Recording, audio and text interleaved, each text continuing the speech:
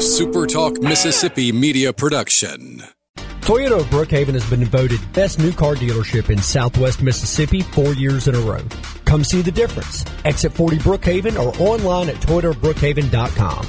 Great service, great savings. At Toyota of Brookhaven, we deliver. The Rebel Report from SuperTalk Mississippi with Brian Scott Rippey and Colin Brister. Listen carefully.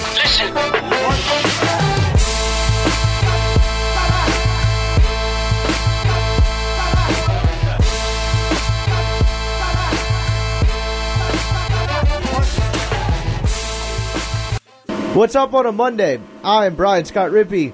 My co-conspirator as always is Colin Brister. The sound you just heard was the sound of an intro. We finally got an intro to this podcast. What a monumentous day for society, mankind. One small step for man, one gigantic leap for mankind. I don't think I'm over-exaggerating at all.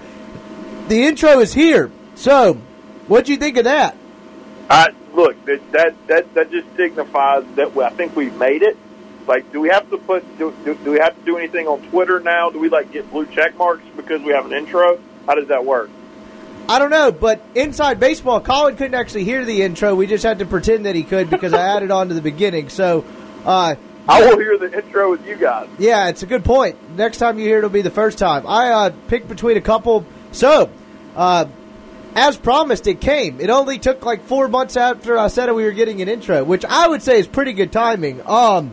Peck Show. Just like you freeze. As promised, he came. Yeah, exactly. So, Peck Show today, we've got, we went a little different. It's a Monday evening. I guess I buried that in the lead a little bit.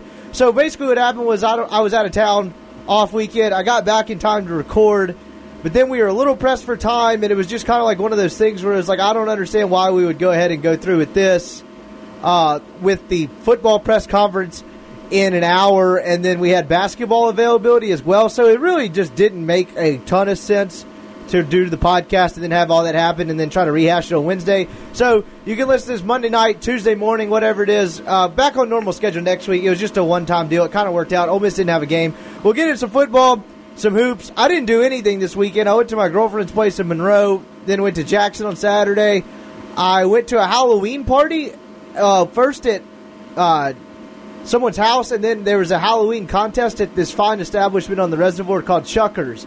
And I didn't have a costume, so I kind of felt like I was going to say, did you win? No, I didn't have a costume. I kind of felt like a dickhead, but I didn't even think it through. I was just like, I'm going to go see some people in Jackson for the weekend. I got the off weekend, and then I was like, oh, wait, everyone's doing Halloween now. That's how this is going. I kind of forgot. So, yeah, so that happened. So, but there was a Halloween contest at Chuckers. I don't know who won.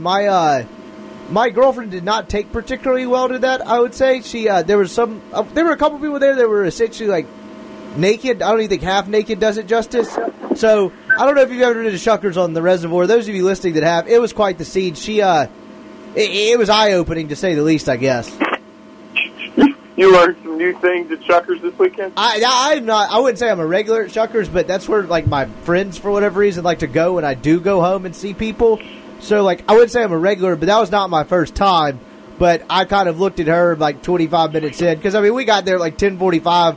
It's basically like a honky tonk on a Saturday night, and she's looking around. I'm like, yeah, it's basically like a state fair, but you're all just packed in. So you can't really people watch without just gawking in someone's face. State fair without the Ferris wheel. Yeah, basically in a much more confined space. Instead of funnel cakes, there's booze and fist fights, I guess. I don't know. Anyway, I enjoyed the off weekend. I tried to get into some college football, but really and truthfully, the only game I somewhat really paid attention to was Auburn LSU, and even that I was kind of fading in and out. I was just kind of doing other things. I was at a house, and that was kind of on in the background, and really there wasn't a whole lot that was compelling. I saw the end of Kansas State upsetting Oklahoma. I didn't watch a ton of SportsCenter and all that after, but it feels like that story got buried a little bit. I don't know why. That seemed like it should be a bigger deal. Yeah, no, it was kind of a dull weekend, yeah. And I feel like it's been that way for a while. There's not been any, top matchups really in college football. We'll get some starting next week, but it kind of just feels like a down year overall in college football. I just don't think. I mean, I guess by this time you normally have had a couple more marquee matchups, but I think you're going to have a bunch at the end of the year because Ohio State finishes with Penn State and Michigan, if I'm not mistaken. Right. You've got Alabama, LSU, and I mean, you didn't see this coming in the beginning, but you're going to have undefeated Minnesota and undefeated Penn State on the same weekend. I mean, Missouri, Georgia's not awful. I guess Missouri's kind of ruined that the last 2 weeks. We'll kind of get to that in a minute. But, yeah, I guess there has been years past where we kind of have seen some more marquee matchups. But I think you're probably going to get some with more frequency down the home stretch of the season. Maybe I'm lying. I don't know. It just kind of feels that way. Yeah, no, I'm with you. So hopefully, because it's just kind of been and I feel like the 2 bye weeks where you have 14 weeks to play 12 games certainly contributes some to that, too. Yeah, I don't really have the brain capacity to figure out in the math and how that would affect matchups on a weekly basis, but yeah, that sounds all right. I mean, you have more weeks to play than matchups, so therefore you're probably going to have less good games within a week span. Yeah, that's fair. So I guess cut to the chase. We'll get to some more college football stuff in a minute, but let's get to some Ole Miss housekeeping notes. I went to the press conference today. Look, man, these things are getting shorter and shorter. What is there to say? Exactly. What is there to ask? What is there to say? I mean, particularly when you didn't have a game. I mean, it's getting Are even. you going to be the coach next year? Yeah, exactly. So it's like monotonous it's monotonous if they played games. Like it's. I guess what I'm saying is it's been monotonous when they played games. It's even more monotonous when you come off a bye week. Like, what are you going to ask? Housekeeping notes. John Rice Plumlee did not practice yesterday, but they think he'll be limited tomorrow, full go Wednesday, and shouldn't have any problem playing on Saturday. And when you say yesterday, you mean Sunday, right? Yeah, excuse me, Sunday. Sorry, I keep forgetting it's Monday night, not our normal time. They didn't practice Sunday. Obviously, the players and stuff have an off day today. So, what am I trying to say? So, they think he'll be limited on Tuesday, be full participant on Wednesday. It sounds as if that's not really going to be an issue. That's going to be a full go this weekend at Auburn, which is kind of crazy. I mean, it was just kind of a minor knee scope, but I mean, you cut open your knee, and you do have a surgical procedure to be ready. Particularly the way he uses his feet is kind of wild, but I mean, it makes sense. And obviously, if they cut open your knee, how long are you down for? Oh, I don't know. When I was in high school, I sliced open my knee on a garage door railing. How do you do that? We were playing basketball outside. I was like 9th, 10th grade, and I was running to go get the ball, and it hit it at the perfect angle, and literally just went into my kneecap and ripped across. It's pretty gross. But yeah. So anyway. He'll be back. Why do I keep saying John Rice Plumlee? Jerry and Ely has cleared concussion protocol. He should be full go. They had a trio of injuries on the offensive line. I'm pretty sure they added one since last week because they didn't mention Michael Howard. But Matt Luke said Michael Howard, Eli Johnson, Alex Givens, and Ben Brown. I guess that's 4. All nursing minor injuries are all going to be full go. Practice yesterday. Shouldn't be any issues there. I know it's kind of coach speak to say a bye week is well timed, and that's what coaches love to say. It's kind of a cliche. But, man, if Ole Miss had to play a game last week against an SEC opponent with that many nagging injuries on the offensive line, they've gotten lucky to have no major injuries on the offensive line because that was what we talked into the ground over and over and over again as the season approached.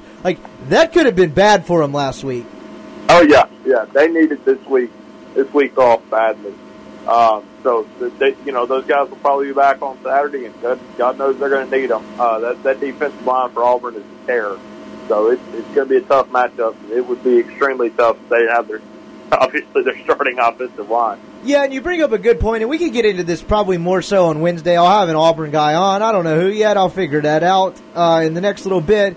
But obviously, they're kind of one of the questions and storylines I'm going with, and asked a couple questions on this week is. When they have had offensive success, which has been very sporadic, it's obviously been heavily fueled by the run game. Ole Miss leads the SEC in rushing yards. I found that out today. I know they kind of swapped back and forth with Georgia, but they've got 1860 on some, I don't know how many carries, but it's 5.9 yards a rush.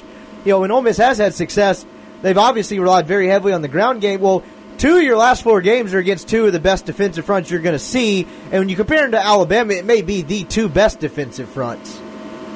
Yeah, no, I mean, it's an elite defensive front. I don't really know how Ole Miss is going to game plan this. I'm kind of fascinated to see what they kind of think is going to work against this defense because it's going to be tough to run the football consistently against them. So I'm kind of fascinated with what Rich Rod thinks will work against this team. We'll find out on Saturday. It's about 6 o'clock, but I think they're going to have to throw the football down the field to be successful, frankly. So I'm really interested to see what they do from that perspective. Well, yeah, I think that's a given, and I think in all of this kind of ties hand in hand with what you said as well. I think that I think they're going to have to change up how they rotate the quarterback some too, because if they're as predictable as they were, the other one should play like 15% of the snaps. But go ahead.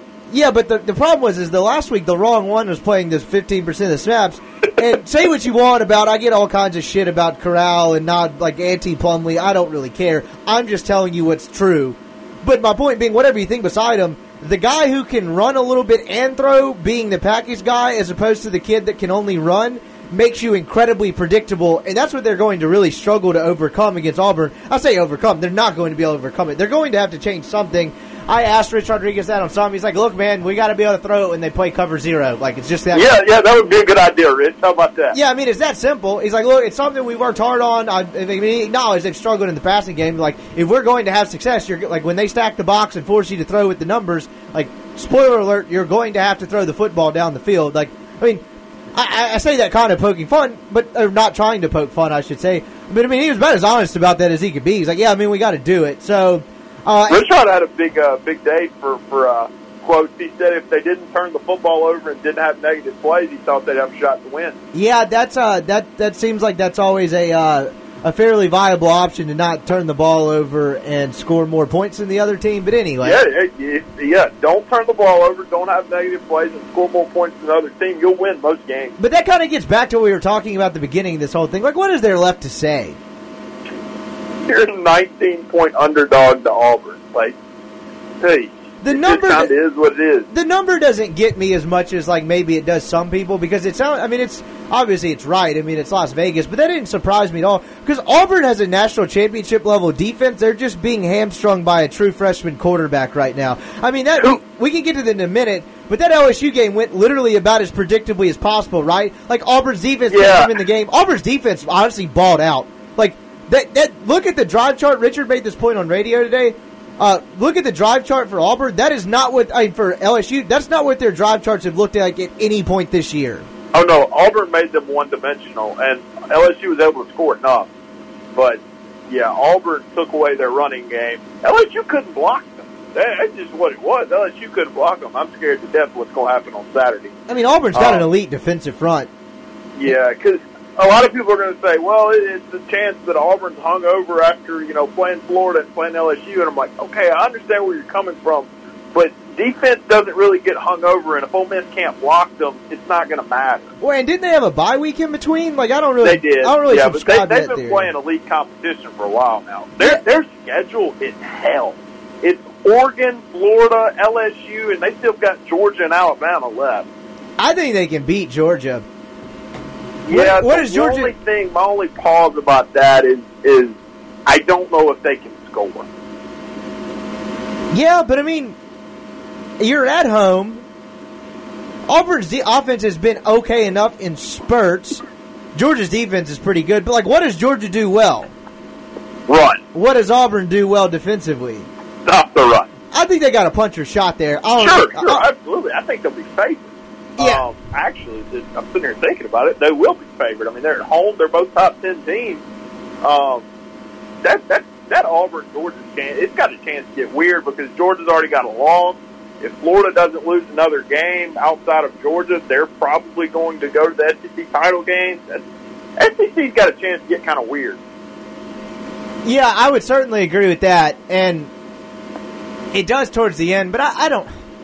Like, Missouri honestly would have made it way more interesting because, like, particularly if Georgia loses to Auburn, whatever happens to Georgia, Florida, like, the East could get very strange if there had been a third horse in this race. And Missouri did just kind of pee down their leg last week. I don't really know what's up with that. Is he going to get fired? No, I don't think so. Man, this is underachieving by, like, a millennial. Like, this is bad. Yeah. And this team's going 7-5, and they should not be going 7-5. Yeah, that's a good point. Anyway, so I don't know. I mean, this is obviously Ole Miss has to upset one of these two teams to make it to a bowl game, and like spoiler alert, they're not beating LSU. And we're being completely honest, they're not going to win this week. Well, all right. if the football gods came down and told you they won one of these games, it's this one. It's this one. This one? Because I don't think LSU is going to be favored by – I think they're going to be around a 19 or 20-point favorite when they come to Oxford in November, too. I don't think either is happening. I can make an argument that I think it would be if they were to win one simply because LSU is going to be coming off Alabama. I think there's a possibility Alabama beats LSU. They come in just absolutely hungover and Ole Miss screws around with them for a half. But I don't, at the end of the day, they're not winning either of these football games, in my opinion. Well, but I think if you told me they won one, I think I'd pick LSU. See, my thing where I would disagree on that is I think Auburn is inept enough offensively because outside of one game, Ole Miss has been pretty good against the run. I think Ole Miss's defense can keep this game close for 2 quarters. I think it could be a close game at halftime. But at the end of the day, I just don't see how Ole Miss's offense moves the ball. Whereas, man, outside of that one game against Auburn, and Ole Miss's defense is a far cry from Auburn's defense, I think Joe Burrow in that passing game, completing 70% of passes or whatever the hell that ridiculous number is going to eat the secondary alive. Oh, I think there's a much better chance that LSU wins by 40 than they lose the football game. That's fair. I don't know. I just wonder if coming off a loss to LSU or to Alabama messes with them at all because we have seen teams from LSU in the past. They get beat by Alabama, they just lay down and quit. Now the problem is, I don't think they're losing to Alabama. Yeah, I haven't gotten to watch a ton of LSU this year because Ole Miss's games have almost always been at the same times. There's particularly their 2 biggest. Like I had to watch Ole Miss Arkansas at the same time LSU played Texas, and I'm not really a hero, but some might call me that. And then a month later, Ole Miss was playing at Missouri while Florida LSU was going on. So LSU's 2 biggest marquee tests, I haven't been able to watch. Actually, as much as I say I didn't really pay attention, I was interested to see LSU's offense, and unfortunately, I kind of got a clunker in that sense, from them not playing as well. But at the same time, I still think there's enough there, and they're good enough to beat beat Alabama from what I've seen. That game's going to be fascinating because I think, it's either one of those games where Alabama is late enough in the year where these young defenders have figured it out, or that's the game where you kind of figure out, okay, this isn't a normal Alabama defense, and they can't win in a shootout. Yeah. Obviously, one of those is coming true. Anyway, we're kind of all over the place. But, what are 3 things you're trying to look for Ole Miss this week? I wrote down 3 thoughts. One of them, again, I kind of hit on this earlier. The quarterback rotation has to be different. And I'm not going to sit here on the soapbox and say just play Corral, just play Plumlee. I've never said that the entire time. But what they did against A&M does not work. And I don't think playing just one of them is going to work, though I think Corral, if you're going to play one quarterback, Corral gives you a better shot because you're multi-dimensional as opposed to, you think A&M and Missouri's defense didn't respect Plumlee's ability to pass? Watch what Auburn does when they can stop the run without having to stack the box. My God. So, if you're looking for one to give you a chance this week, it's probably Corral. I think they should play both, but you've got to somehow figure out how to intertwine Plumlee's effectiveness running the football better. I don't think he can be the every down guy. I think you've got to go with Corral, and I think you've got to run Plumlee in there and try to keep them off balance. Because when you have the kid that can only run and can't throw, and then you sub in the kid that's likely going to pass but can run a little bit as the package guy, that's not keeping anybody off balance. Yeah, I do. It's infuriating how little they run the football with Matt Corral in the game. It seems like Rich Rod just believes that once Corral comes in, he has to throw the football. Where I feel like if they would let him run, series by himself and be able to get into the flow of the offense, that he might produce a little better results. But I don't know. I'm not a genius. Yeah, I'm with you. I mean, I think if they're going to have a prayer in this football game, they've got to figure out a way to throw the ball down the field. I don't think Plumlee's at the level where he can do that right now. So I don't think the recipe for success is running the football against the defensive line that you really can't block. So I think that if they're going to be in this game after halftime, Corral's got to take at least 75% of the snaps. Yeah, and so that's one thing I'm looking for. The other thing is like Ole Miss last time they faced a really good running back and a team that actually ran the ball okay, they got torched. And Larry Roundtree is no Booby Whitlow. I don't know how healthy Whitlow is. It looked like is he going to play? Well, it looked like he was in the game some against LSU. Very little. I'm going to pull up how much he played. But I didn't think he was healthy enough to play. And then I saw him on the field, unless I'm dreaming stuff. I at a place with the volume down, so I wasn't aware of this play. I don't think I'm making that up. I'm about 99% certain he played. I don't know how healthy he is. I don't know how much of a factor he'll be. But either way, Auburn, no matter who's their running back, is pretty good enough up front to be better than certainly what A&M was. So, like, are they actually going to be any better against the run, or is that kind of lip service and they're going to make their hay against bad defenses? Because if Ole Miss will have a chance to stay in the game, if they can force Bo Nix to kind of carry it a little bit with the arm or at least contain the run game. But, like, if they don't stop the run, if they don't stop Auburn's ability to run the ball, they don't have a shot. Yep. If they don't stop Auburn from running the football, it'll be the same score that Auburn beat Mississippi State by. So. Well, okay, so I know it's kind of the same thing, but you kind of led into my third one there. What does the secondary do against an 18-year-old freshman quarterback? Because State's defense is not very good, and Bo Nix, not coincident at all, looked pretty good against them. And so I think Bo Nix is going to be very good, so when he plays like crappy defenses, that he's going to light them on fire. So I'm not going to be shocked if Bo Nix has a big day on Saturday, just because I don't think Ole Miss's secondary is stood up over time. Well, that's kind of my point. Where do they fall on the scale? Because that's probably ultimately where the game's decided.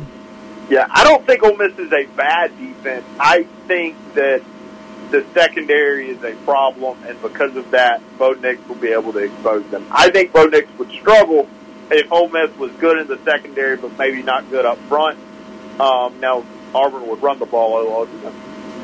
But I will say this. If I'm Ole Miss, I would rather have to make Bo Nix beat me than get beat by their running back. Because at the end of the day, he is an 18-year-old true freshman. Yeah, I mean, 100 times out of 100, that's what they're going to have to try to do. So, if presented those options, I would rather make Bo Nix beat me. Now, do I think Bo Nix probably beats them? Yeah, I do. But I would rather have that option than the other. But they're going to keep it a game for a while with it being like that. Oh, yeah, because they're going to, if Nix isn't good, they're going to run the football, they're going to shorten the game, all that stuff. So, I don't think Ole Miss is going to win. I've said that over and over. But if you can convince me that they're down 10 points in the fourth quarter, sure. Yeah, and you kind of just pull one out of your ass. I don't necessarily see that either, but like if you told me they were down 10 heading the fourth, it wouldn't necessarily stun me. Anyway, we can get into some of that more on Wednesday. I think I took care of all the injury and housekeeping notes. It's just kind of, I mean, I imagine trying to talking to people, engaging the temperature of the fan base and all that good jazz. Like, everyone seems very bored. Seems fair. They're probably ready for basketball season, right? Oh, yeah, and I know Neil has kind of been on this, not soapbox, I don't want to call it that, for a while, but, like, there's really not a whole lot. I know I've said this team is more interesting to cover than they have been in years past, but I think that's mostly because of the low bar the last 2 years. But right now, what are, like, the interesting storylines with this team? Name one. The quarterback. Somewhat interesting. That's yeah, but it, at this point, isn't it more just nauseating? It's kind of like, what are you doing? Yeah, I mean, I'm kind of fascinated how they're going to handle them the last 4 games. Is Dell going to get to take a snap? That type thing? Probably not. But, yeah, I mean, there's not much from the way of storytelling on this team right now. Yeah, and that is a problem for your boy. So, anyway, that's really about all I got on that for now. We'll get into some of that Wednesday. I'm sure talk to an Auburn guy, kind of see what's up. We also had some basketball today. We had Kermit Davis had availability. We talked to him and Luis Rodriguez. I kind of buried basketball the week they were at SEC Media Day. So that this club's predicted to finish 8th in the SEC. That seems about right in the middle of the league. You know, Ole Miss has finished above their projection, I think 6 of the last 7 years, something like that. It's something that Kuffner loves to put in the game notes, but I can't remember what the exact one is. So, makes enough sense. So, I mean, that seems about fair. I think this team's got a chance to be pretty good. But, again, the league is loaded. Yeah, the league's better than it's ever been. You could tell me that Ole Miss finishes 8th and is probably a number 9 or 10 seed. I wouldn't be shocked at that at all. It's a very good league. You're going to have ample opportunities for quality wins. You've got a pretty decent non-conference schedule. Butler, Syracuse, Penn State. Penn State's usually a scrappy team. Wichita State. It's going to be a fun basketball year if you're an Ole Miss fan, I think. They scrimmaged, I don't think Nova is supposed to talk about this, they scrimmaged Texas this weekend. I don't know anything about how it went. But, I think this team's got a chance to be one of the better basketball teams that they've kind of really had there. Maybe competing with the 2013 and 2001 team. The 2001 team being the one that went to the Sweet 16. So I think it's going to be a really fun year to follow Ole Miss basketball for sure. Yeah, so a couple of things I have with this team is, one, I agree with mostly what you're saying there. Two, I think they got a chance to be pretty good. It's kind of like, you want to scratch the surface here, the obvious. How do you replace the scoring of Terrence Davis? This team obviously is going to look very much different in the post. How much depth do they actually have there? And how much more, it was interesting, we talked to Luis Rodriguez today, and really, if you're looking for the guy like the Elijah Moore of the football offseason, I'll put it that way, the guy that may have a breakout year, the guy that's improved the most, the guy that's really kind of the first one out of Kermit Davis's mouth, it's been him. And he looks different, and we were noticing this today.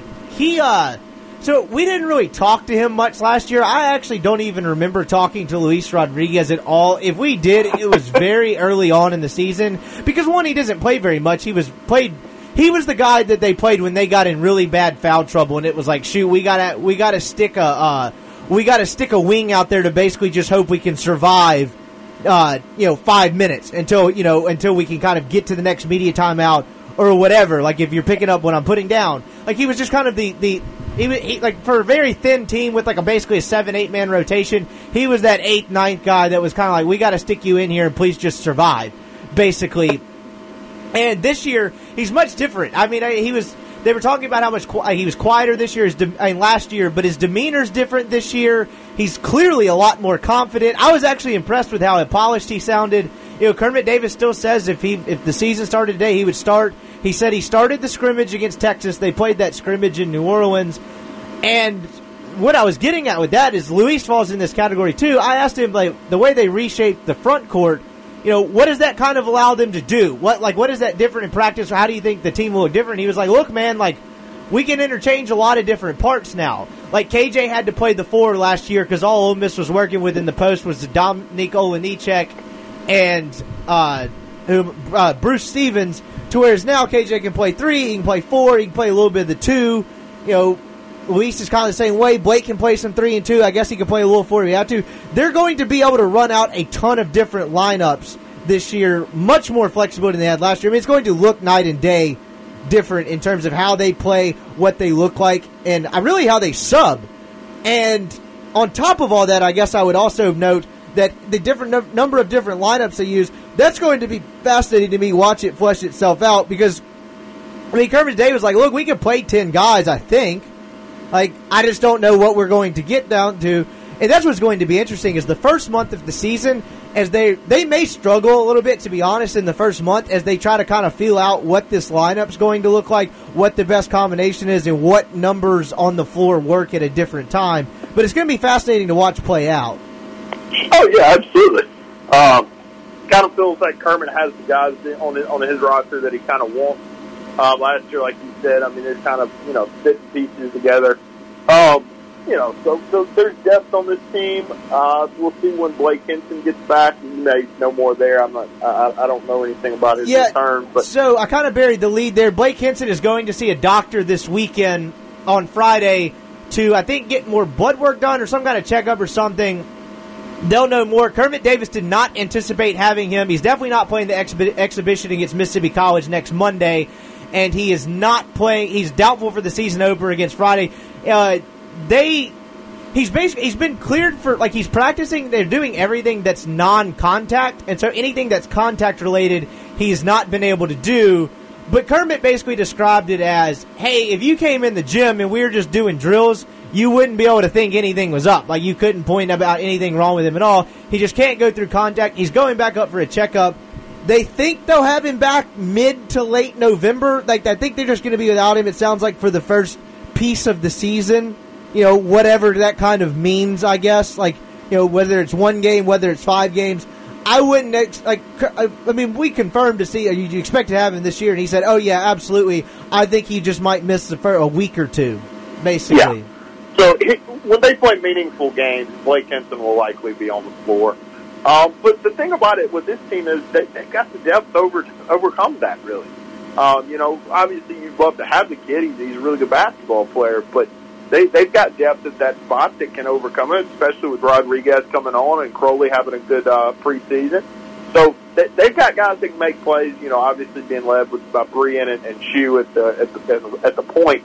So yeah, I mean this is one of the better basketball teams that they've had in a while. The expectation is that this team's going to make the tournament and maybe even win a game or two in the tournament. And I don't think that's necessarily an unrealistic expectation. No, I mean, I wouldn't call that unrealistic at all. I think that's kind of what the expectations this team has for itself. I think you can get the sense that they know they're better than they were a year ago. I mean, hell, they're just, I mean, look at from a strictly personnel standpoint, they're just more equipped to make it through an SEC season. I mean, you looked at points last year when, you know, you talk about them being thin in the front court. I mean, they had that stretch last year where Schuler had the crack in his foot, and, like, if he had to miss a game or two, they were not completely screwed, but, like, they were one more injury away from having, like, a real issue on their hands. Oh, yeah, absolutely. So, I mean, they still really can't afford Schuler to get hurt. It kind of feels like they don't – I mean, Franco Miller's going to be their backup point guard. I think Franco Miller can give them 8 to 12 good minutes a game, but it feels like Schuler and Brian are kind of irreplaceable still on this team. So that's another one of those things that Kermit was talking about today is, like, I was asking him, I was like, hey, do you think – I mean, I basically framed the question like this. I said, obviously last year you were still trying to figure out a rotation early in the season like most teams are, but realistically you had fewer candidates, so you probably had an idea. Do you think as a coaching staff it may be a little bit more of a challenge through the first month of the season to kind of figure out which pieces fit where and all that? And he said, yeah, absolutely. I think that'll be a challenge for us as a coaching staff. But at the same time, like, what's interesting going to be watch play out is, one, they're deeper. You'd obviously prefer it to have it the latter as opposed to the 2018-2019 team. But, like, watching these other position and rotational battles shake out, like, is it Bryce Williams or Franco Miller are they going to be able to trust more? Are they going to, who's playing backup point guard? They slide Brian back over there. Who can they trust? How deep can they go? And so I find all of that incredibly fascinating to watch play out. But, you know, there's several things with this team that are kind of unknown and kind of I'm interested to see what they figure out. Like, who creates shots for themselves at the end of the game? Like, I think I know mostly who's probably getting a shot if they need a basket with, 15 seconds left in the game. They're going to get one of two people, right? Well, I mean, it's probably Bree and Tyree, but it goes beyond that. How are they going to get him the shot? Like, are they going to let him come off the ball and him get hit one of those mid-range? Are they going to let him ISO? Or is there a guy that's going to fit well in a two-man game, whether it's Blake when he gets back, whether it's Buffin, whether it's, I didn't imagine it'd be Curry, but Hadim C. Like, what does that look like? Where do they go to get shots, and how do they, like, I guess, how does the shot come about? Like, that's the kind of stuff I'm fascinated with. Like, with the two guards you have on this team, I think most of the scoring is still going to be carried by the backcourt, though I think you'll see a jump in production scoring both from Buffin and Henson. And of course, the newer guys, you don't really know what to expect yet. C, Crowley, all those different guys. But I think, at the end of games probably where a shot's going up or who it's coming from. It's just how are they going to get them open? How are they going to let them create their own shot? What does that kind of look like is what I'm kind of fascinated to see. Sure. That's why they got this non-conference. They've got a few games to kind of get it figured out. They played Penn State in the Barclays Center, I think, on Thanksgiving or maybe the day before. So they've got a little while to gel and to figure out that type of thing before they kind of get into some games where they can get beat. But it does feel like there are some roles that are defined, unlike, last year with CD and Brian coming off bad years and Schuler not getting to play much. So it does feel like there are some defined roles on this year's team, like I said, compared to last year. So at least they do have that going for it. The return of Henson's going to be something to monitor. But, yeah, I mean, they've got guys that are experienced and weathered in this league. I'm interested to see what they do with Hadim C early in the year. That's going to be fascinating to me because if that kid plays well, Ole Miss is going to be really, really tough to beat. Yeah, I agree, and I'm interested to see what the actual front court reshape looks like. How much does Buffin, who's by all accounts bigger and stronger, how much does he play in the post versus playing on a wing? What does Luis Rodriguez look like offensively? You've heard he's improved as a scorer. He's a natural rebounder. He's kind of this 6'6" wing piece that you can kind of pit a number of different ways. But, what does he look like scoring the basketball? How much of a factor is he going to be offensively? There's a lot of unknown with this team. I don't think any of it is necessarily bad, but it'll be kind of fascinating to follow along and find out, I guess, is kind of what I'm getting at. But And then how much in the front court? Like, how much do they trust Carlos Curry? How much is an impact does C make? Like, there's a number of different things, particularly in towards the post, that I'm interested in, because I think it just by default they're going to protect the paint better.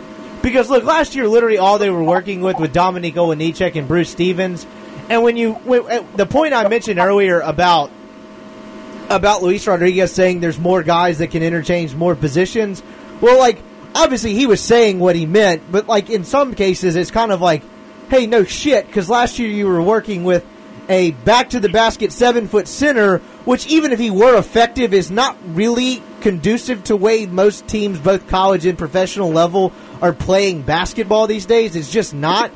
And on top of that, Dom couldn't really rebound or score, and then you had Bruce who couldn't play defense. And so, like, obviously, like, by default, they're going to defend better, but how much more offensive production they get down there, and who does it come from? Yeah, no, that's certainly a fair point.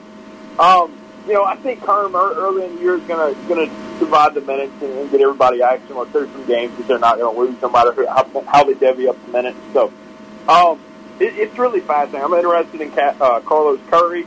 Obviously KJ Buffin, they're really excited about him. He had a really good offseason. So, I'm excited to see kind of how the bench players. Because look, that's something Ole Miss hasn't had in a while, is the consistent bench. So they've got some guys in Crowley and Franco, and I think Luis is going to start, but Carlos Curry that they think can play basketball and give them valuable minutes. So that'll be a refreshing surprise for Kermit. Yeah, absolutely. So I'm interested in the exhibition. They play Mississippi College on Monday night.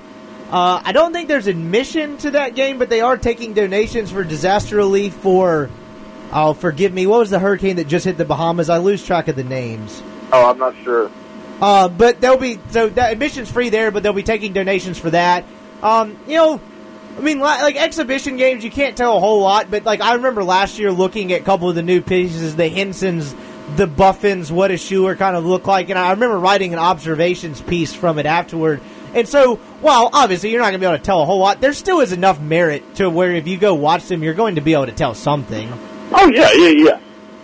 Mississippi College isn't going to, fight them from a scoreboard perspective, but no, I mean, you'll be able to see kind of what Kermit wants to do and what the kind of the plan is going into the year.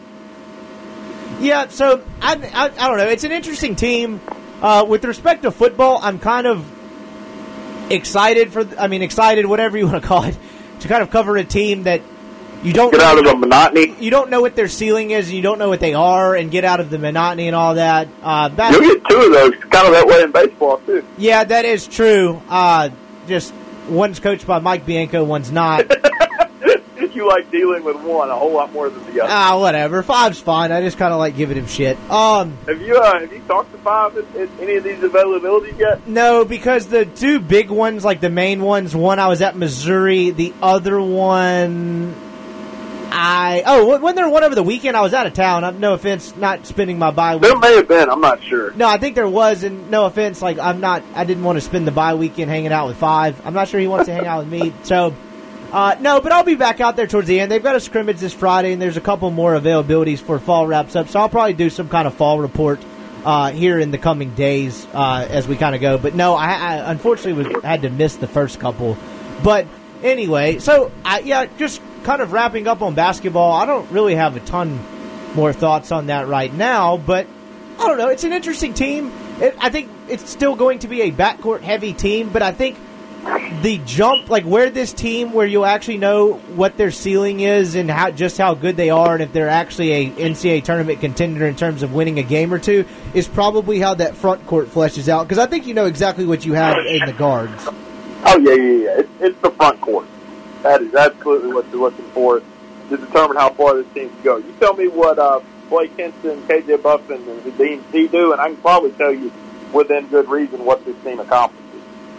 Yep, I would 100% agree with that. You got any more hoops thoughts? I mean, it's kind of weird that it's already here. I mean, I look up and it's October 28th, which is just kind of insane to me. Yeah, it's moving on along. So, yeah, I mean, we're here. I watched Kentucky scrimmage the other day on SEC Network. They're going to be a monster. So it's getting that time of year for sure. I agree. I think Florida might be the best team in the league, though. Oh, Florida's the best. Florida might be one of the best teams in the country. I mean, that Kerry Blackshear is probably the most impactful transfer of the entire college basketball season, bar none. Yeah, no, that's certainly fair. So, yeah, anyway, Hoops is getting going. It's kind of crazy. That first, I'll tell you what, one last thought I'll wrap up on is, as we talked about them kind of find themselves throughout the first month or so of the season, they've got some games to where, one, they're definitely going to find out about themselves. But Kermit got asked a question today by I think it was Nate Gabler or somebody that was kind of like, what are you looking for through the first month of the season or so? And Kermit was like, I mean, he wasn't trying to be a smartass, but he was like, hell, man, I'm trying to win games. Because, you've got Memphis November, what is that? That's the Ole Miss's second bye week before they play. I'm pulling up the schedule right now.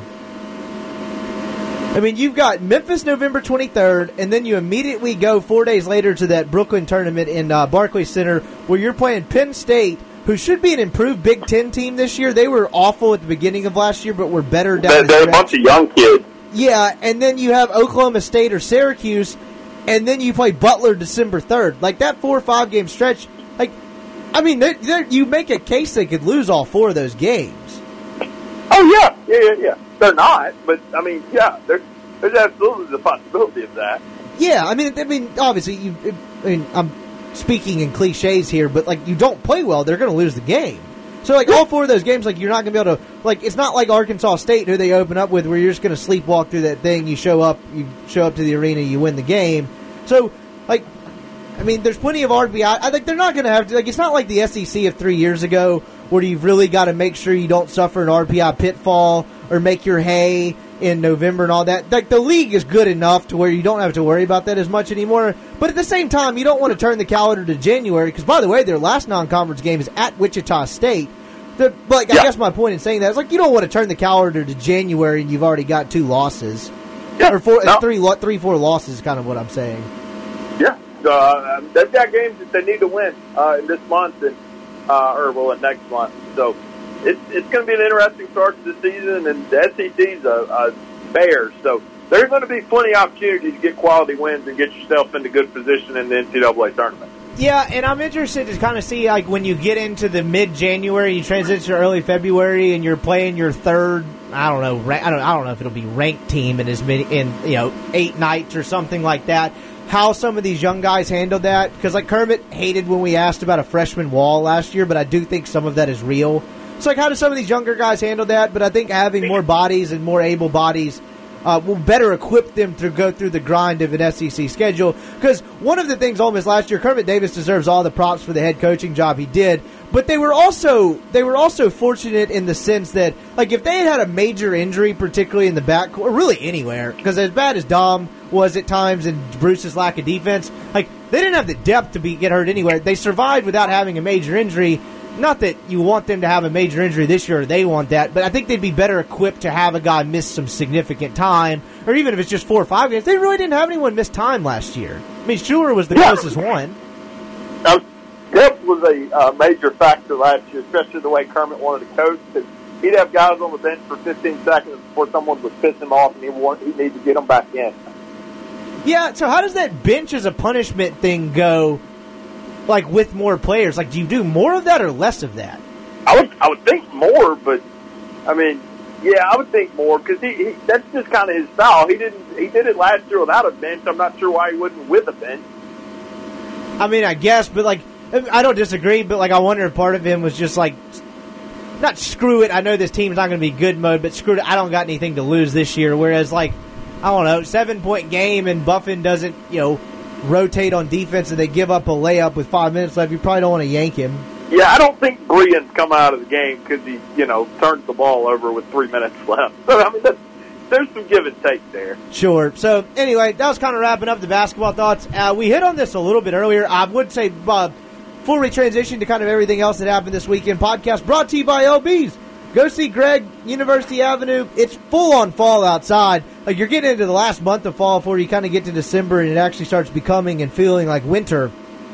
So, it's grilling season. You've got, 2 home football games left? Maybe you want to put something on the grill and watch some hoops. You've got plenty of time to do that. Go see Greg, University Avenue. Across from Kroger, they've got steaks, they've got custom cuts, seafood, shrimp, jalapeno poppers. They've got daily specials. They've got daily sales, whether it's fillets, ribeyes, whatever. They've got plate lunches if you want to go in there and grab a bite to eat. He's always working up something good in there. All kinds of stuff. So go see Greg, University Avenue, across from Kroger. Greg has the meats. We'll have the LB's Pick'em results on Wednesday.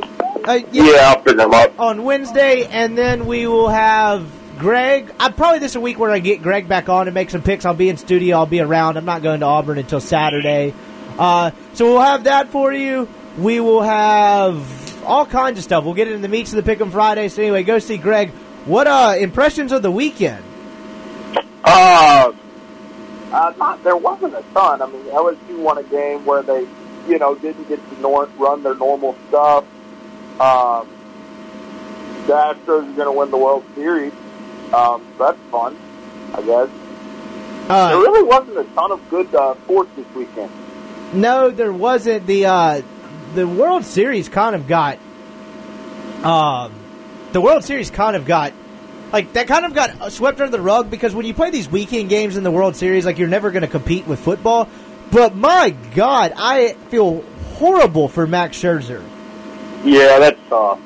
I mean, look, let's keep this real. If they win tomorrow night, he's pitching Game 7. He might pitch with a back spasm, but they play a game to win the World Series, and Max Scherzer's arm's attached. My man's going out there to get the ball. Yeah, don't disagree at all, but man, that's the biggest game of his life, the biggest game in the history of that franchise, and his back locks up. That's what the guy at the bar... I was talking about this with someone I guess this morning. All right, I get what you're saying. You're right. They scored one run. They probably weren't going to win the game anyway. So it might have worked out for them. Don't disagree, but you definitely have a better shot with Scherzer than you do Cole. Sure. Than you do with Joe Ross against Cole. One. Is their offensive approach that much different? Yeah, I guess you're right. I guess not. But still, one, at the same time, I feel awful for the guy. Two, I have a hard time just completely dismissing that game doesn't go differently if Scherzer's on the mound. Just whatever. I know people don't believe in momentum in basketball and all that. I get all that. Whatever you want to make fun of me for that. I just have a hard time believing that game doesn't goes the exact same way with Scherzer on the mound. Maybe so. I'm interested in the mark. If they push it to a Game 7 and it's Scherzer versus Greinke, I'm taking the Nats. Yeah, that's a good point. I guess you don't bring Verlander back? No, I mean, Verlander's pitching tomorrow night. So no. Oh, yeah, so that's... I mean, Cole could come back on 2 days, I'm sure, but still. I guess jumping around to college football, I hope Washington comes back and wins that. I don't really have a huge rooting interest in that, but, I don't know. It'd be a cooler story than the Astros, and I feel like they kind of got screwed with the Game 5 thing. Anyway, Missouri, what the hell is going on? They got fired. I'm sorry. Good God, man. You can't lose to Kentucky and Vanderbilt and Wyoming with Kelly Bryant and a lot of good players on offense. What are you doing as a coach at that point? How is your team just horrific on the road? It makes no sense. Well, I mean, you can do it. Do what? I mean, you can do it. He did. Well, yeah. You can't do it and reasonably expect to keep your job. No, I get what you're saying. I'm just okay. I never, even though I left that Missouri game thinking Missouri either played bad or they're not as good as I gave them credit for, because Ole Miss really had a couple opportunities to make that actually a really kind of interesting close game and just didn't. Yeah. But at the same time, I would have never left that building that night thinking, oh yeah, Missouri's going to go lose to Vanderbilt and Kentucky. Yeah, and really neither game was close. I got smoked. Yeah, so admittedly, I didn't watch a play of that. What Missouri? I mean, Kentucky. I didn't watch play of it either. Missouri. Excuse me, I keep saying Missouri. Kentucky still has the receiver playing quarterback. What the hell happened? I think Kentucky actually had their backup back for this game. So, but still, it's Kentucky. How can you not score 24 points, man? Yeah, that's unbelievable to me. I'm just to look up. All right, here we go. I'm gonna guess over under 100 yards passing for Kentucky. Over under 100 yards passing? Yes, over under 100. Slightly over? We're pulling it up now. Oh, God, no. 63. Really? 63. Their backup quarterback threw one pass. I don't know if he got hurt again. The wide receiver went 3 of 7 for 54 yards. So where did they score? They ran for damn near 300 yards. Okay, I guess that'll do it. So much for that vaunted Missouri front seven. Kelly Bryant did not play well. It looked like Kelly Bryant was replaced, too. Really? Yeah, I don't know if they just thought the game was out of hand and gave the other kids the reins, but Kelly Bryant did not finish the game. Interesting. So, I guess going elsewhere, Auburn, LSU went about like I thought it would. Yeah, Auburn had a little more success on defense than I thought they would, but yeah, for the most part. Really anything? I mean, what happened to Oklahoma? Jalen Hurts looked like he's maybe regressing back to what, I mean, I hate to be a smartass, but like kind of what Jalen Hurts was at Alabama. But I thought he, like, just, look, I watched the last 3 minutes of that game. His numbers, just from a numbers perspective, he played pretty well. I'm pulling it up, let's see. Hurts, 19 of 26 for 395, 19 carries for 96 yards. Like, that's pretty good. Yeah. No turnovers. I don't know what happened. They couldn't stop him. Yeah, that game, I know it finished kind of close, but like that was a 48-24 game in the fourth quarter, if I'm not mistaken, wasn't it? Yeah, it was a blowout. Yikes! Like that's another weird result. So what does that do to the Big 12's playoff hopes? If Kansas or if Oklahoma or Baylor win out, like neither one of them lose another game, I think they get in. But I mean, neither one of them can lose a game and get in. Like there's not going to be a 2-loss chance. So I think if Oklahoma wins out, they're still going to make the playoff because Notre Dame's out. I think Oregon's got another loss in them. We do got to put 4 teams in this thing. So I think a 1-loss Oklahoma Big 12 champ supersedes a 1-loss SEC team that's not a champion. Yeah, I would tend to agree with that. Michigan blew out Notre Dame, and I hate to continuously crap on Michigan, but I watched some of that game while eating dinner, and that seemed way more of an indictment on Notre Dame. I mean, Borky looked up Shea Patterson's stat line at the end of the thing, and I was a little too lazy to actually do it. What in that? Shea Patterson was 6 of 12. Well, they were playing in a monsoon, so it wasn't really Shea's fault. It was pouring down rain. I have no problem crapping on Shea. But I don't know how you give up the amount of points they did in a monsoon, the amount of points that Notre Dame gave up. I didn't understand how that happened. Yeah, it's like Michigan literally ran all over them. Yeah, and in a monsoon, and Notre Dame had no prayer. So that pretty much ends Notre Dame's shot at the playoff. I don't really think I'm breaking any news there. So I guess that makes it a little bit clearer because, what would you have done with a 1-loss Notre Dame at the end of the year? I don't really know because they played Georgia close. I don't think Michigan's very good either. That's why I guess I was getting at is more of an indictment on Notre Dame. That to me, they're not very good. Yeah, no, I'm with you. They're not a very good football team right now. So, everybody's like, well, they play close with Georgia. I'm not sure Georgia's that good right now. Yeah, that's a good point as well. So, I don't know. Weird weekend. Anything else noteworthy? I know Friday night, USC made a huge comeback and beat Colorado. I don't think Colorado just has the horses this year. No, I mean, NFL went kind of the script.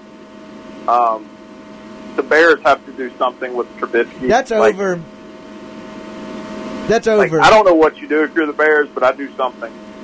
Yeah, that's over with, isn't it? I mean, I mean, I either trade for Eli Manning or Cam Newton or Kyle Allen, something. I can't watch that anymore. Yeah, because they're wasting a championship-level defense on that. You're drafting a quarterback if you're them, right? Yeah, and how often does that haunt Chicago people that they Sean Watson and Patrick Mahomes, who are stars in this league already. Look, and it's easy to do this hindsight thing because I think the way we evaluate quarterbacks is fundamentally flawed. I don't think anyone necessarily argue that because, I mean, I talked about this somewhat early in the year where I heard Russillo make a really good point about this.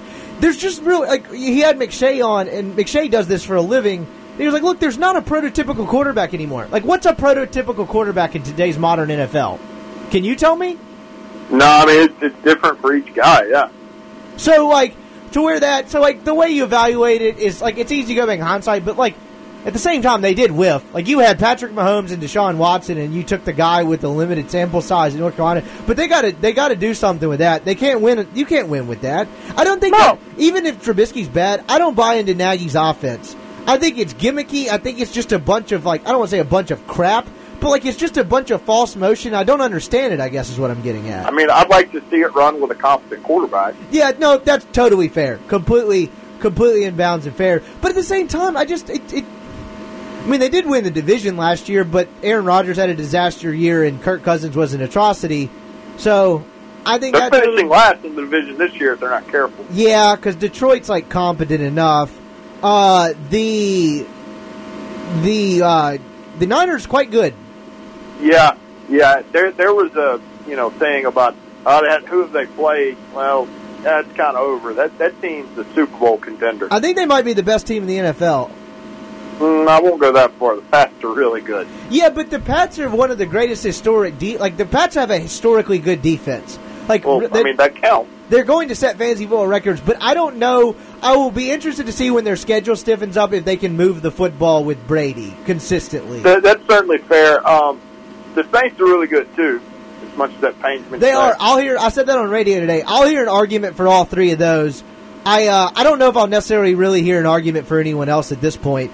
But those three teams the Texans are really good. They're just coached by a moron. Yeah, and that offensive line is not very good. They're going to get Watson killed.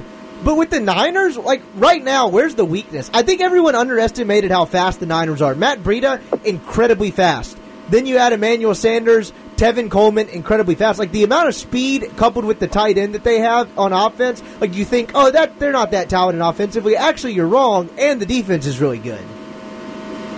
Yeah, no, so White is out for the year, right? Yeah, that sucks. I hate for that. That's the third time in 4 years he finished the season on IR. Dude, I don't know. I don't know. Do you come back? It'll be interesting. I don't think he's done playing in the NFL, but how many times does he rehab these type of injuries? I guess is kind of what I'm getting at. Yeah, I'm with you there. That's a tough thing for him, man. Yeah. So as much as I think what the AFC is. It's the Patriots. And if Mahomes and the Chiefs can get healthy, because I do think the Chiefs' defense improved a little bit the other night, at least looked like they were a bit improved. But, other than that, who in the AFC do you actually trust? I don't trust Indianapolis in a playoff game. I think they're a well-run team. I think they're okay. Maybe the Texans and Watson, but it really feels like it's the Pats and then maybe the Chiefs or the Texans. Whereas in the NFC, Minnesota was really good 2 years ago, and if Kirk Cousins keeps playing better, you've got Rodgers who's really good. I don't know what to make of the entire NFC West with the Niners, the Rams, and the Seahawks. And then you've got the Saints and a fairly legitimate Carolina team. Yeah. But that seems wide open, really, to me. Past the I guess, the Niners and the Saints. It's kind of wide open there. So, I don't know. The NFL, to me, it kind of feels like there's more parity now than there usually is. Yeah, I mean, it's the NFL is always a league where you get, almost halfway through the season, sometimes even over half the way mark, and, half the league is still technically in the playoff hunt because they have the 2 wild card. It's only 16 games. But, yeah, I mean, the NFC's wide open, kind of like it was last year, it seemed like. I know the Saints were probably the best team. But this, the AFC feels like it's a done deal. So, anyway, mention one more time, go buy LB's. Greg's got the meats, University Avenue across from Kroger. Grilling season, go put something on the grill. Let Greg tell you what to go put on the grill. He is the meat doctor. He has custom cuts, whatever you want, really. He can go in and kind of help you figure it out. They've got fillets. They've got plate lunches. They've got daily specials on meats. You can get sides. They've got all kinds of stuff in there. Go see LB's. Best place in Mississippi to get meat, no doubt. And Any final thoughts? That's really kind of all I had for today. No, that's about it. It was a pretty lax weekend. So that's about it. It was nice to get the off weekend. I didn't really do a whole lot. I did kind of people watch it, like the costume deal. Like, spoiler alert, somebody went as a blind referee. I've never seen that one before. That was original. Good thing. Yeah. Really no other good costumes. I had a buddy of mine that's like 6'6", dressed up as a penguin. That was kind of interesting. As a what? Penguin. Okay. Yeah, so that was interesting. Other than that, I don't know. I kind of like Halloween, but I'm not big into dressing up. You're not going trick-or-treating? No, I think probably someone would probably have me arrested if I trick-or-treated at this point. Like, I am 24 going on 25. But, like... I went home this weekend, and my mom, I think this is a federal crime. Like, my mom had bought Halloween candy because some of the kids around the neighborhood go early in the week. And then, like, at night, she hid the candy. And I was like, I should call the police. This doesn't seem fair. Yeah, the ages when I was like 14, 15, and my brothers were still trick-or-treating, going in and raiding all their stuff was always a real nice plus. I have a weird taste in Halloween candy, though, according to my girlfriend. I like Dots. Apparently no one likes those. I don't like Dots, but I don't, like, if you offer me some Dots, I'm not going to, like, throw them in the trash. Yeah, she acted like that was a federal offense. I thought that was the end of us for a brief second there. And then I'm on the... Brad was going to have to get back on Tinder. Yeah, I was on the pro candy corn train, too. I know there's... obviously... Oh, candy corn's good. Yeah, I like it, too, but that's undoubtedly a polarizing one. Like, people are either very pro or against candy corn. Like, it's kind of like what a, like that's a very hot debate on the internet. It's like candy corn trash, bro. Actually, it's good. Like, great debate. A lot of nuance there. But yeah, so I like Twizzlers. I really don't hate many Halloween candies. Like, I like all the Reese's stuff you get. M&M's. I really don't hate many Halloween candies. No, I mean, candy's candy, man. Like, you're going to have a hard-pressed time trying to find candy that I don't like. Yeah, I'm with you there. Like, I pretty much like all Halloween candy. So, that season coming up. We have the Steelers and Dolphins starting up. You interested in that? We do. It's getting going just as we're getting recording. Yeesh, Monday Night Football, I can't really catch much of a break. Is Mason Rudolph back, or are they still playing the other kid? No, Rudolph's back. I think Rudolph is back for this game. Duck is no more. Oh, man. Yeah, what a shame. But yeah, really, really tough. Okay, so I'm looking at it on my phone right now. The Dolphins punted in 59 seconds. Oh, I have it up. They did, and it is 2nd and 14 for the Steelers. We've got a barn burner here. Yes, we do. That should be very compelling television. So I got to get home and watch it because, man, Mason Rudolph just threw a pick. Yep, here we really? go. Yeah. Oh, yeah. I'm gonna be glued to my TV all night. I can't wait. So. Anyway, that's all I've got. We'll be back at it on Wednesday. We'll have some Auburn guy on. We'll get more into the Auburn preview as we kind of hit the home stretch of the football season. If you like what you heard today, go subscribe, rate, and review the podcast. Give us 5 stars. That always helps. Give us a nice review just for my sheer entertainment when the once a month comes and I go and look at it. So, anyway, appreciate you guys listening. We'll be back at it on Wednesday. This is no longer an introless podcast, so the People's Podcast will be back at it on Wednesday.